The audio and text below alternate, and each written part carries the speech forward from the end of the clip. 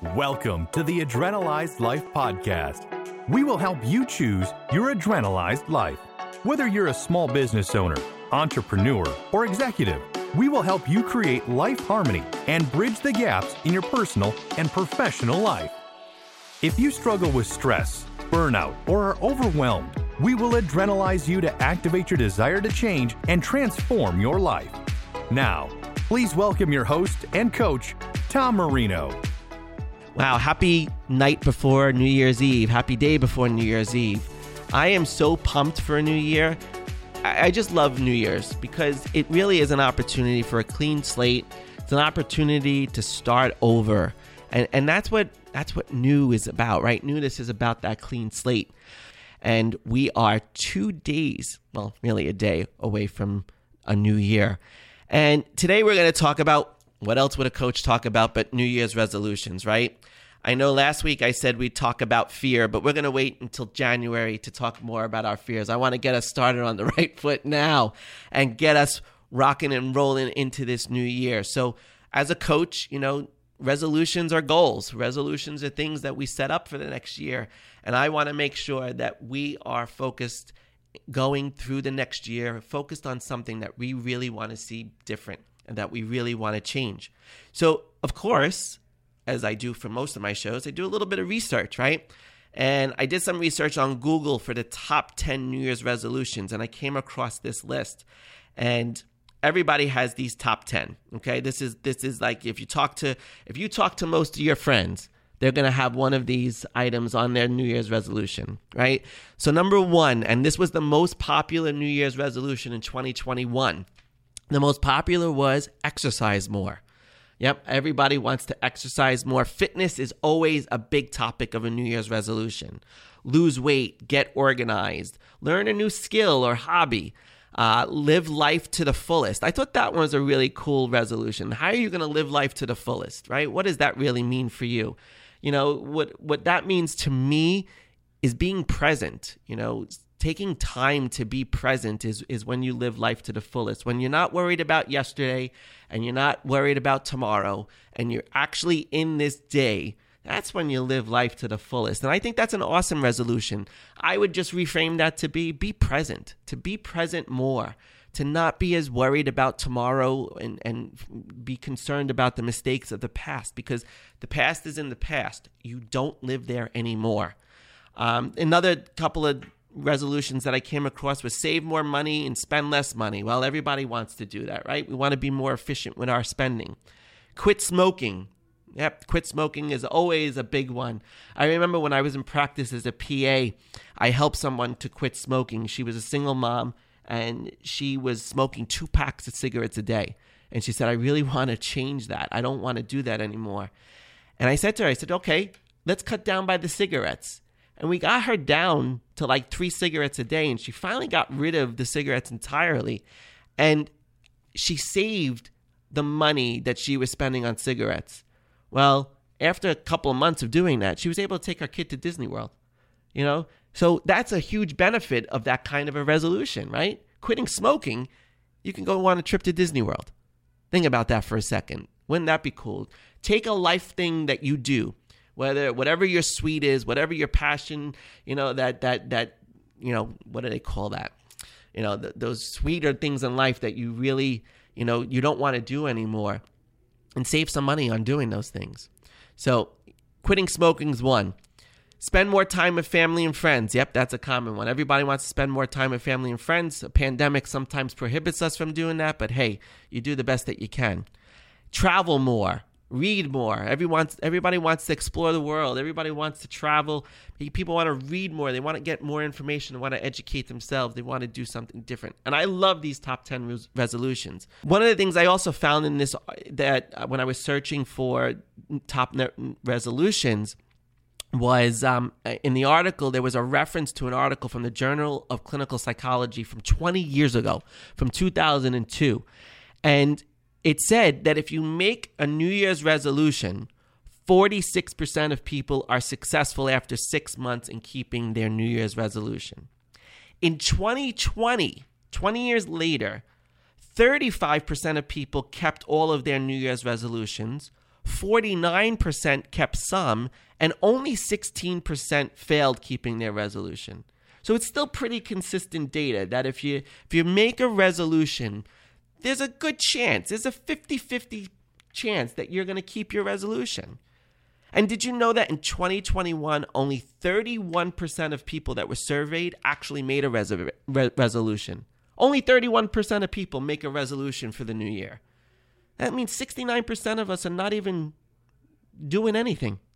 Because, sometimes people see it as fruitless, right? Because most New Year's resolutions, here's some really interesting facts about a New Year's resolution.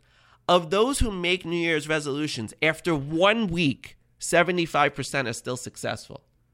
So only 25% of people are already falling off the wagon after the first week of the new year. After 2 weeks, that number drops to 71%. After a month, it drops to 64%. And after 6 months, here's that number again, 46% of people who make a resolution are still successful in keeping it. In comparison, those people who have similar goals but do not set a resolution, only 4% are still successful after 6 months. Why do you think that this is such a challenge for people? Why do you think we are challenging ourselves in keeping and being successful in our New Year's resolutions? And here's the thing. Resolutions are often too vague, right? Exercise more. Okay, well, where's the measurement in that? Is it realistic? Do I have time to exercise? Are you ready to make that change, right? A lot of times people, they make a resolution, but they're not really ready to change. They feel an obligation to make a resolution because it's a new year, but they may not be ready to change. And that's one of the things that I want to point out. We can make resolutions all year round. It doesn't have to be a New Year's thing. But, one of the things that's really important is the place where your resolution comes from or where your goal comes from. And I recently wrote about this in an article that's on my website about preparing us for the next year. And I said that step one in making progress in the new year is to look at what you've accomplished this year. Look at what you've taken on this year. What did you do well? Where did you do well in your life? Let's look at what progress you made and celebrate that progress. And if you celebrate your progress, you're motivated. Progress is motivation. When you're working on a project, I love doing construction in my home because I love going down to the bare bones of something and building something, but watching the progress along the way. I think that's the time that I'm the most present, is in watching that progress happen. We are so quick to beat ourselves up for things we have not yet accomplished. And these become our goals or resolutions for the new year because we want to still accomplish them, but they're being given to us in a way where we've already beat ourselves up for them, right? So instead of coming from a place that's negative, like something that you didn't accomplish, look at something that you've progressed from and build on that. Build on the progress that's already been made. That's what's really important. We are motivated by progress. And this is why it's so important to look back on our year and celebrate the wins, big and small. Remember in my first episode, I said, what are the 3 wins that you celebrate each day? And if you don't set aside a moment, just a moment, to think about the wins that you have for your day, then you're selling yourself short on the progress that you've made, and you're not acknowledging yourself and giving yourself credit for things that you are doing and things that you probably are doing really well. It doesn't have to be big milestones. Progress is very simple. It's really doing something today that you didn't do yesterday. That's simple. That's simple progress. I talked about when we do construction in my house. I love watching the progress from the bare bones to the finishings. That's the fun part of doing things, and that's really where you get to be present in life. So celebrate your wins. When we measure our progress by what we have yet to achieve, the perception falls short, right? So if you think about it, we're shooting for something, and there's this ideal goal that we often have. And when we're measuring our progress to our ideal goal, we look at the road as much longer. We still have so much more to go. We still have more to do. And that can sometimes be demotivating. It could be frustrating. But if you measure your progress from where you started, it's much more motivating, right? If you look at what you've accomplished thus far from where you started, think about it. If you ever seen a house being built, it's amazing to watch it from the ground being dug and a hole being created for a foundation, to the foundation, to the framing, to building that structure in its entirety. It is so satisfying to watch that progress, right? You know, satisfaction is such an important part of us being motivated to accomplish something, right? We live in a very on-demand culture. So we want that immediate satisfaction. We want that immediate grounding to take place that we can see progress happen and be satisfied by that, you know? And, you know, we order stuff today. It's sometimes delivered today. It's not delivered tomorrow. It's delivered today. And that on-demand creates such a high level of expectation on everything. We have high demand on ourselves. And when we measure ourselves to where we want to be versus where we started from, we get frustrated. So ask yourself, what have I achieved this year? Think about it right now. Whatever you're doing, whether you're driving, you're running, you're shopping, and you're listening to this podcast, just take a quick moment to think about what have you achieved this year. Once you have what you've achieved, I want you to celebrate it. Yeah, do a little dance for yourself right now. Do a little dance, celebrate that victory. You achieved that. You are awesome for achieving that. Big or small, you achieved something awesome. Now that we've celebrated it, it's time to identify what we'd like to improve upon it. But as you look back over your year and evaluate your progress, I want you to not recognize where you fell short or where you failed, because if it's failure, you've learned nothing. But failure is about learning something. You know, in business, we're always learning difficult lessons when we make mistakes, right? We may make a big mistake that costs us thousands and thousands of dollars, okay? We make mistakes, but we can't get caught up in that mistake. We have to look at how do we improve that mistake from happening? How do we stop that from happening in the future? And we become armed with knowledge to help us avoid repeating the same mistakes. Because we don't want to make mistakes that we don't learn from. It's okay to make a mistake, but you have to learn from it. It's okay to quote unquote fail, because what does fail stand for? But first attempt in learning. But you want to make sure that you learn from that experience.